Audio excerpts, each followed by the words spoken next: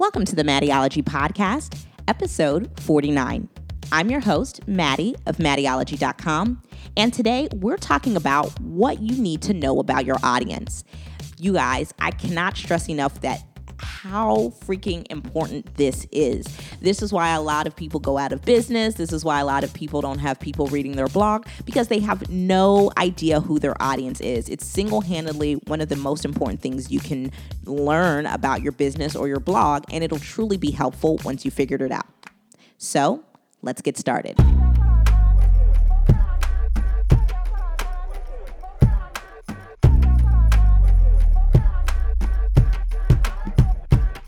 So you guys, there's 4 things you really need to know about your audience. I'm going to break them all down for you today. Now, here's the thing. Once you get started, because I think the question that I get all the time is like, well, what if I don't have an audience?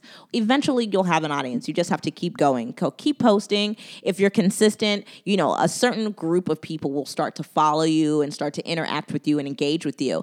And also pay attention to your audience on social. They'll respond. They'll comment on your blog. They'll comment in your Periscope. They'll definitely comment if you're making YouTube videos. People are really, really good with that. But you want to be paying super attention, much attention to the detail of how your audience is responding to your content. The first thing you want to figure out about your audience is, what do they want to know? Here's a little secret. Your audience is exactly who you were 2 to 3 years ago. Your audience is exactly who you were 2 to 3 years ago. So what did you want to know back then? Who were you? Were you a struggling blogger? Were you trying to figure out how to transition from a 9 to 5 into entrepreneurship? Were you somebody who really loved crafting and you were a mom and you really wanted to learn how to do things at home yourself so you could save some extra money? Who were you? What is it that you wanted to know? Once you figure that out, I'm telling you, you will start to figure out what it is your audience wants to know. And then you'll start to notice you'll start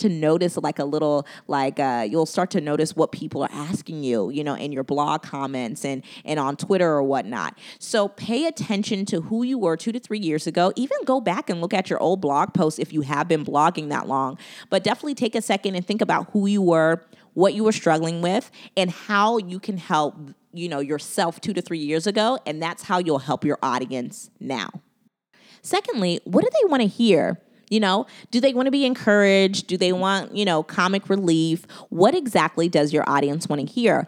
A lot of times you'll figure out what your audience wants to hear based on how they respond to you. So the way, my readers email me, you guys are always so great and so positive. And so I really try my best to mirror that, because essentially how you communicate with somebody is how you want them to respond to you. One of the best quotes I've ever heard is, communication is the response you get. So when you communicate well, it's when you're getting a really good response. If you're not getting a good response, then, it seems like you're not really communicating effectively. So make sure that you're paying attention to exactly how your audience is speaking to you, even if it's something as quote unquote little as a tweet. I think tweets are huge because I think people get straight to the point and they're really honest, because you only are working with 140 characters. So if people are positive, if people are funny, if people are lively, if people are frank and straight to the point, sometimes you have to give it to them as well like that. Give it to them frank, straight to the point, no fluff. And you'll start to notice that you'll get the response that you communicated. And that's really, really important, especially because that's how you build a rapport with your audience. Also, what is it that your audience wants to see? What kind of pictures and colors do they respond to? What is it, what kind of fonts do they respond to? Think about it. What I like to think about is who my audience is.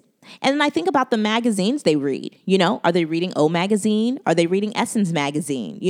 Are they reading Martha Stewart Living? What are they responding to? Because if they are responding to magazines like that, then I need to figure out to create a similar aesthetic. I still want it to be authentic and original, but I need to be creating a similar aesthetic, in my niche. So if you are a DIY blogger, or if you are a style blogger, because that's my expertise.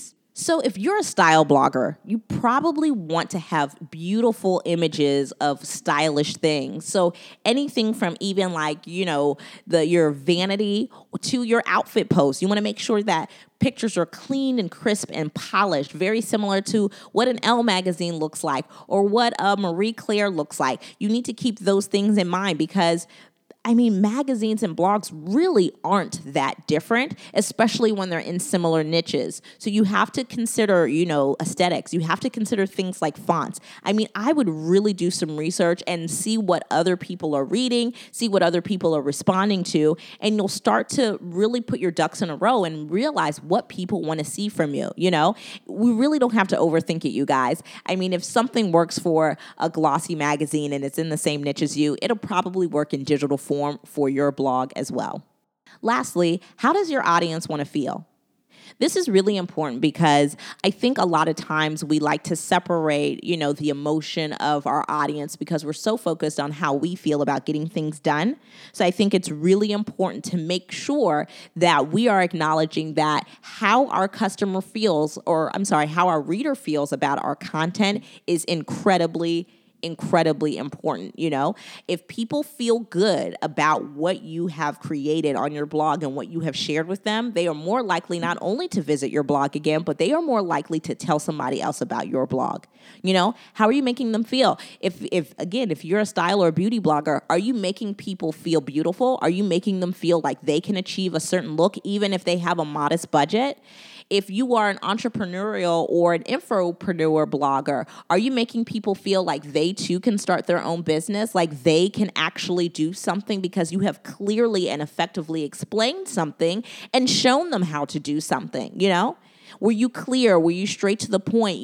Did you use your voice? Did you make things conversational? All of these things play a huge part. It's just like working with anybody. Think about any of the bosses you've ever had when you've been at a job. Anytime your boss has made you feel good about something that you did or made you feel confident about what you're about to do, you were able to do it with flying colors, But anytime your boss assumed that you were going to do something wrong or you had a manager who expected the worst out of you, then it really wasn't too fun to do, even if you did a good job.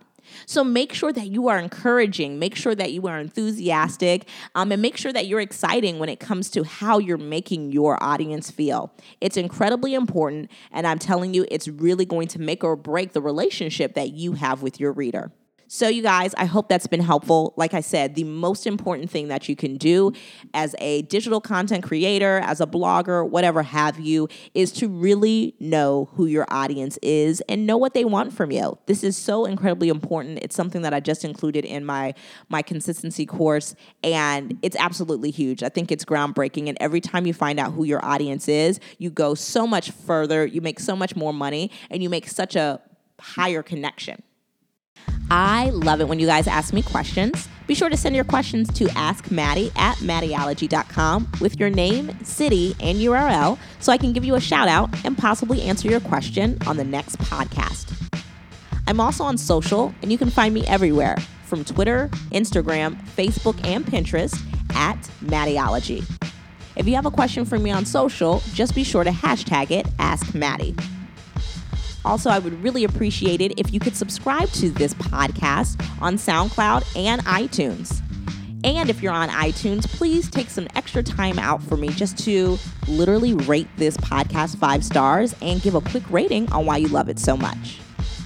I hope you guys are having an awesome day and getting things done. You're being productive. You're happy. You're listening to good music. You're eating good food. I will definitely talk to you guys next time.